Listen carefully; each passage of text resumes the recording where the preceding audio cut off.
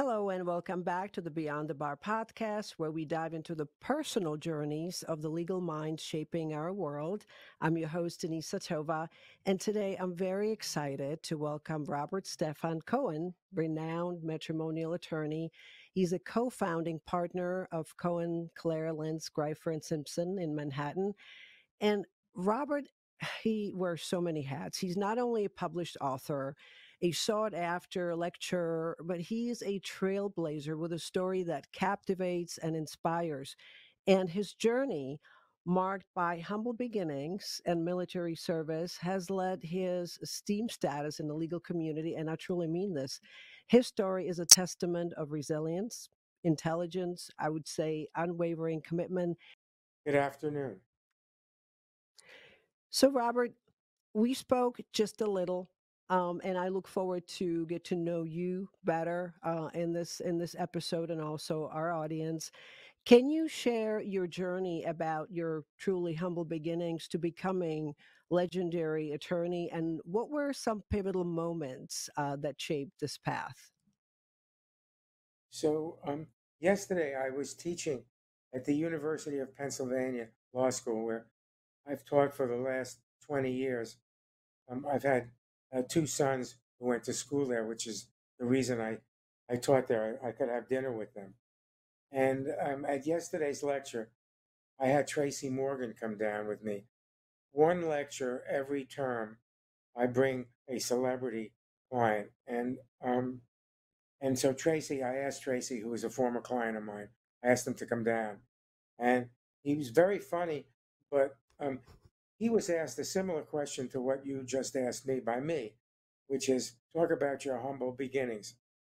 And I came to learn yesterday that I never knew that Tracy lived right across the street from the high school that I went to. He grew up in the projects, and my high school was in the project. The most important moment in my life, now to come back to your question, the most important part of my life was I graduated from high school. My senior year, I was 15 years old, and my mother died in September of that year. And my sister was brought up by relatives, and I had to get through a year by myself, get through high school and figure out where I was going to go to college. And what I knew was I grew up on the border of Coney Island with, among other people, Tracy Morgan being my neighbor, which I never really knew. I'm older than Tracy, so we weren't actually neighbors. And there it became, what was I going to do my senior year? Where was I going to go to college? How was I going to support myself? How was I going to pay for college and room and board and so on? And so I made a plan for myself. And the plan for myself was to get out of New York, to go to a liberal arts school, and to meet people that were different than I did. Remember, growing up where I grew up, everybody was like me. We were all poor. I was particularly poor because we didn't have a working kitchen.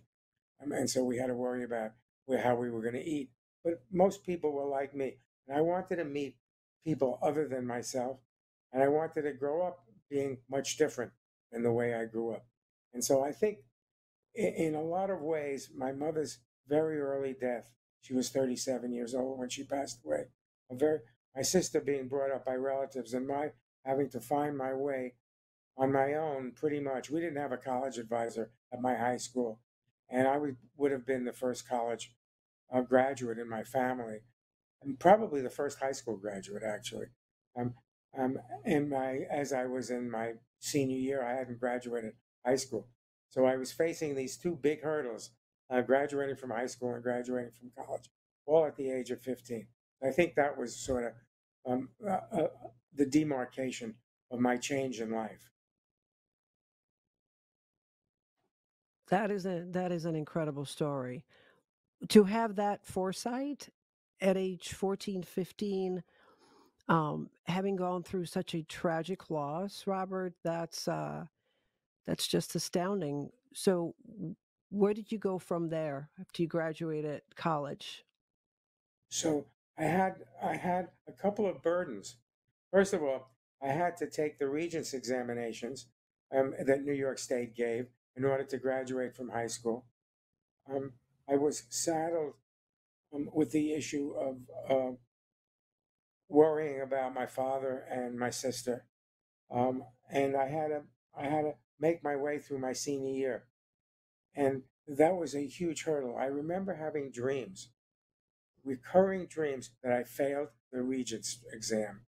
I had to take a French Regents exam and some math Regent exam, which I don't remember. And I remember having these horrible dreams, Denisa, in which I would wake up in a sweat, thinking that I was not going to get through my senior year. Remember, I had accelerated through Yeah. school, having been able to graduate when I was 15, but I was still I was so scared and nervous about not getting through, and I got through. I had no idea where to go to college. I had no money. Um, I had no real help, and I decided I had to get away, someplace rural, and someplace where there were going to be kids from different places other than the neighborhood that I grew up in. And I chose a small liberal arts school at the western edge of New York State, and called Alfred University. Most of your listeners probably will not have even heard of it. It was a small liberal arts school, but I made friends. I made friends with kids who lived in houses and who had working kitchens, and who didn't have to worry about the things I had to worry about. And I visited with them, and I stayed with some of them over a holiday. I was embarrassed about my own apartment, so nobody could visit me. But I learned a whole other way of living that I had never known growing up literally in the bowels of Brooklyn. And it was a big change in my life. And from somebody who was supposed to be a dentist, my high school yearbook has me as a dentist. It would have been a disaster. Me and my hands don't work together. I could have never made it through. But as a kid then, and we're talking about in the 1960s now, as a kid in Brooklyn, that was a way out, being a doctor or a dentist. And so that's what my family told me I should do, and that's what I thought I would do. It took me till my junior year of college to walk away from being a dentist, disappointing my family tremendously because I was going to be Hmm. sort of a way out for them. And I decided after a constitutional law course that I took at undergraduate school that I wanted to be a lawyer, and that was my way out. There's so much packed in there. Wow. I'm gonna I'm gonna go back to the very beginning, my introduction. Your middle name is unusual. We spoke about it earlier. Stefan. Where does it come from? Well, since when I was born, I was too young to name myself. It came from my parents, I guess. And instead of giving me an Stephen, which is the general way of doing it, they made it a Phan, which sort of gave me a one step up from Coney Island and the border of Coney Island and Bensonhurst, where I grew up. So anyway, that's where that all came from. I had to prove it to my Actually, I had to prove it to my sister because she thought my parents would have never named anybody Stefan, and I had my old birth certificate. Funnily enough, the birth certificate that I had was altered in one way.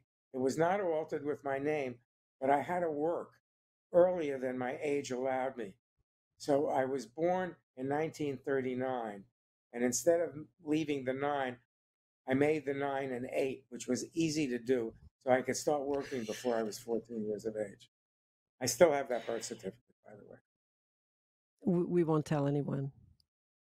Please, That's called I've been a no. lawyer We, for too long a time. you also served in the military. I did. So back in those days, we had conscription. And everybody had to go into the military at some point. Um, when I graduated from law school, before I graduated, I came to the realization that if I had to go into the military, I wanted to be an officer. So as soon as I graduated, from law school, um, I could apply to becoming a JAG officer in the U.S. Army Reserve, which I did and which I was accepted for. And so now, for the first time in my life, people actually respected me as a military officer. Mm. I love the military. I even gave a thought to it of staying in the military and making a career out of it. I ultimately didn't because I got the job that I really wanted after my military assignment. But I loved it, and I was stationed in Washington. I was stationed in Fort Meade, Maryland. I was stationed at Fort Drum, which is all the way on the Canadian border. I represented soldiers that had done bad things, and so I got a chance to do litigation in the military, and ultimately that's what I ended up doing. And it's too bad. I feel really badly that none of my kids um, went to a military academy, and I would have been very supportive, and I even talked to them about going into a Mm. military academy. None of them wanted to, and none of the young people today care much um, um, about going into the military. And again, it was great for me, and I think it's important for our country, and it's important. We've got two wars going on now, in the Ukraine and in Gaza, and frankly, we're thinking about military again for the first time. We have to think about it. Maybe this will be an impetus for more American young people to go into the military, not because they have to, but Yeah. because they want to. Thank you for your service. Thank you. Um, that's near and dear to my heart, as you know. My son served. He was on a U.S. submarine. Um, Now, switching gears a little bit, you wrote an interesting book coming from a matrimonial attorney called Reconcilable Differences: Seven Keys to Remaining Together. I'm just curious, what motivated you to write this book? So there's a short history about the book, which is important to tell you. So I had represented a woman by the name of Joni Evans, who was a very important literary agent, and was in the book publishing business. And I did her divorce, which I tried, went up to two appellate courts, and we were very successful. And so I decided I wanted to write a book. I couldn't write a book about the various celebrity people that I had represented that you and all the podcast listeners would have heard of, because I was an active practitioner, and you can't mention people's names, and I didn't want to do that. So, but I did. I had some very interesting um, clients. I mean, I represented from time to time both of the former President Trump's ex-wives, and a whole other bunch of very important people. And so I decided to change everybody's names and write a book in which I wrote about the people I was representing, but not with real names, and changing them enough so that nobody would recognize them, or they'd have to guess as to who they were. So instead of President Trump, I was writing about somebody in the garment center business instead of in the real estate business, and like that. And Joni Evans, who I just mentioned, was my book agent, and we sent it to the book business was different then than it was now, in that it was a big business. People bought hardcover books, and they went to the beach and read them instead of putting plugs in Yeah, their ears and listening to the books on tape. And yeah. we submitted to the six or seven major publishers, and everybody loved it, but they wanted real names. They Mm. wanted to be thinking they were reading page 6 of the Post, and they got real names about people. And of course, I couldn't do that. So I said to Joni, I wrote 90 pages of the book. And I said to Joni, what am I going to do? And she said, well, let's think of another book that you could write. And so Mm. by that time, I was a matrimonial lawyer. Early in my career, I was a commercial litigator. So I sort of morphed into being a divorce lawyer. And so she said, what kind of book would you write? like? And so I said, with 50% of the Americans getting divorced, and with that percentage being higher, particularly in Eastern Europe, where it was 60 or 70%, I said, let me give my hand at a book about how to avoid people getting divorced. And she said to me, well, wouldn't it affect your business? I said, not really. I said, there are going to be enough people who need good divorce lawyers who are going to come to me. So I don't think it's going to affect me. But I think if I write a book that's good enough, I think maybe we could sell it because I began to develop a name in divorce law. And so I said, let me get my hand at it. And so that's how it came about. Um, we wrote another 75 or 85 pages. Um, we sent the book out to the same 7 or 8 publishers, and they liked it. And I Mm. got for a first book, I got a really big advance. Um, and of course, I had to make the commitment to publicize the book. So, as a lawyer who's out there um, and who's speaking all the time or trying to speak all the time, and who has learned that skill, I learned with the book I was going to have to go out and try to sell the book. You just can't write a book and Right. expect anybody to buy it. And so we went on a book tour. I went on 2 tours between New York and California, and and I did the South on another trip, and I loved it. It was kind of really fun to do that. I did all of the major TV stations and all the morning newspapers, and the Times did a profile of me in the book, which was I never could have gotten at that point in my life had I not written a book. So it was probably good for my career in an odd way because I was espousing the idea of not getting divorced. On the other hand, Yeah. it ended up being good for my career because people got to know me that didn't know me, and I enjoyed the book. And a funny aside to that is, I'm in my office now, and you're looking at me sitting in my office. We're moving the week after next, and I Well, have 100 books that I had written that for I don't remember how I ended up with them. My assistant said, "Why don't you give one to each member of your class?" And that would get rid of I have 80 Penn students at my class. So she said, "Oh, no." I said, "I don't want to get rid of those. I want to leave those, be my legacy to my kids and my grandchildren." And so now I got to figure out a place to keep 100 of those books that I wrote that never got sold. I still get statements from Amazon about the book. So there are people out there that still get it and are kind of enjoying it. So that's the story of my book, Denisa. I love that story. I really do, and you're so transparent, so authentic about it. Speaking of that, switching gears a little bit, what would you do if you couldn't practice law? So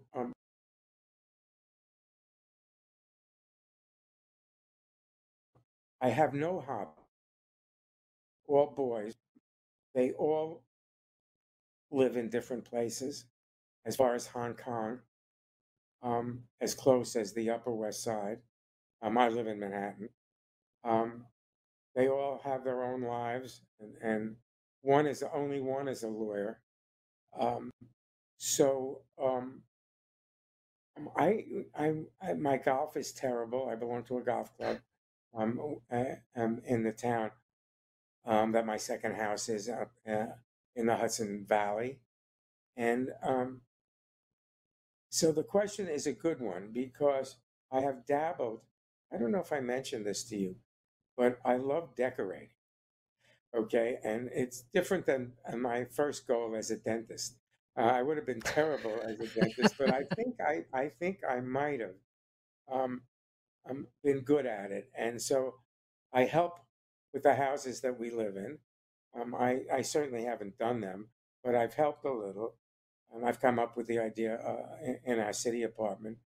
And I think maybe I would do that, although it's a little too late in my career to become an important interior designer. Nevertheless, that might be something I would do. I am never going to become a professional golfer or good enough at any sport to do that. Hmm. Good enough. I think we had an interesting conversation earlier before we start, and I asked you, why do you do what you do? Um, you have an unbelievable drive. There's almost a curiosity, because I mean you travel extensively. You still teach at law school. You have for many years, right? 20. I'm Wow. at Penn for 20 years now. Yeah, that's you have so many different varied interests. What what makes you laugh? Don Rickles. Okay, now I remember. I forgot. Okay. That's funny. I'm laughing. You mentioned the name and I'm laughing. Why does he make you laugh? I think he's very funny. And I think a Borscht Belt comedy was sort of something I grew up in because when I Mm. was in undergraduate school, I worked in the Catskill Mountains as a busboy and as a waiter. So I sort of grew up a bit with that kind of humor, and it still makes me laugh. I listen. I represented Chris Rock. I represented Tracy Morgan. I'm trying to think of some other comedians that I've represented. They make me laugh. I've seen both of them in stand-up comedy, and they both make me laugh. But I kind of attach myself to that old Borscht Belt humor, which Don Rickles is so good at. I have no connection with Don Rickles. I get no royalties from anything Don Rickles does. But anyway, I still think he's very funny. Good disclaimer. Okay. You know, we could chat forever. There's just so much to you. So, on a final note, Robert, what advice would you give to incoming attorneys? So I'll give the same advice I give to my class every year. First of all, you need to be good at what you do, and you need to be ambitious at what you do. If you have those two things, you can be a good lawyer. The magic to this is, in my judgment, the magic is to connect early in your career with somebody that can mentor you, somebody Mm. who you can attach yourself to, who you look at and say, "I'd like to be him or her someday," and and try to follow such a person. Now it's hard to do. The lawyers that I teach at Penn all go to big law firms in big cities, um, and they meet lots of great lawyers fairly consistently. But to attach themselves to somebody is not so easy. So that's the advice I have. Love what you do, be good at it, and attach to you to somebody who you can really learn from. Great advice. Robert, it's been an absolute pleasure to delve into the multifaceted life. And thank you so much for sharing your unique journey with us today. This went so fast. I didn't realize we've got a half hour into it already. Thank you for doing this. I really enjoyed it, Denisa. Till we And meet for again. viewers and listen. Oh, absolutely, absolutely. And for those who want to get hold of Robert and find out more about you, please make sure that you click on the bio link below, and do not forget to subscribe to our YouTube channel, Beyond the Bar Podcast. Follow us on all of the social media, and until next time, stay curious and inspired.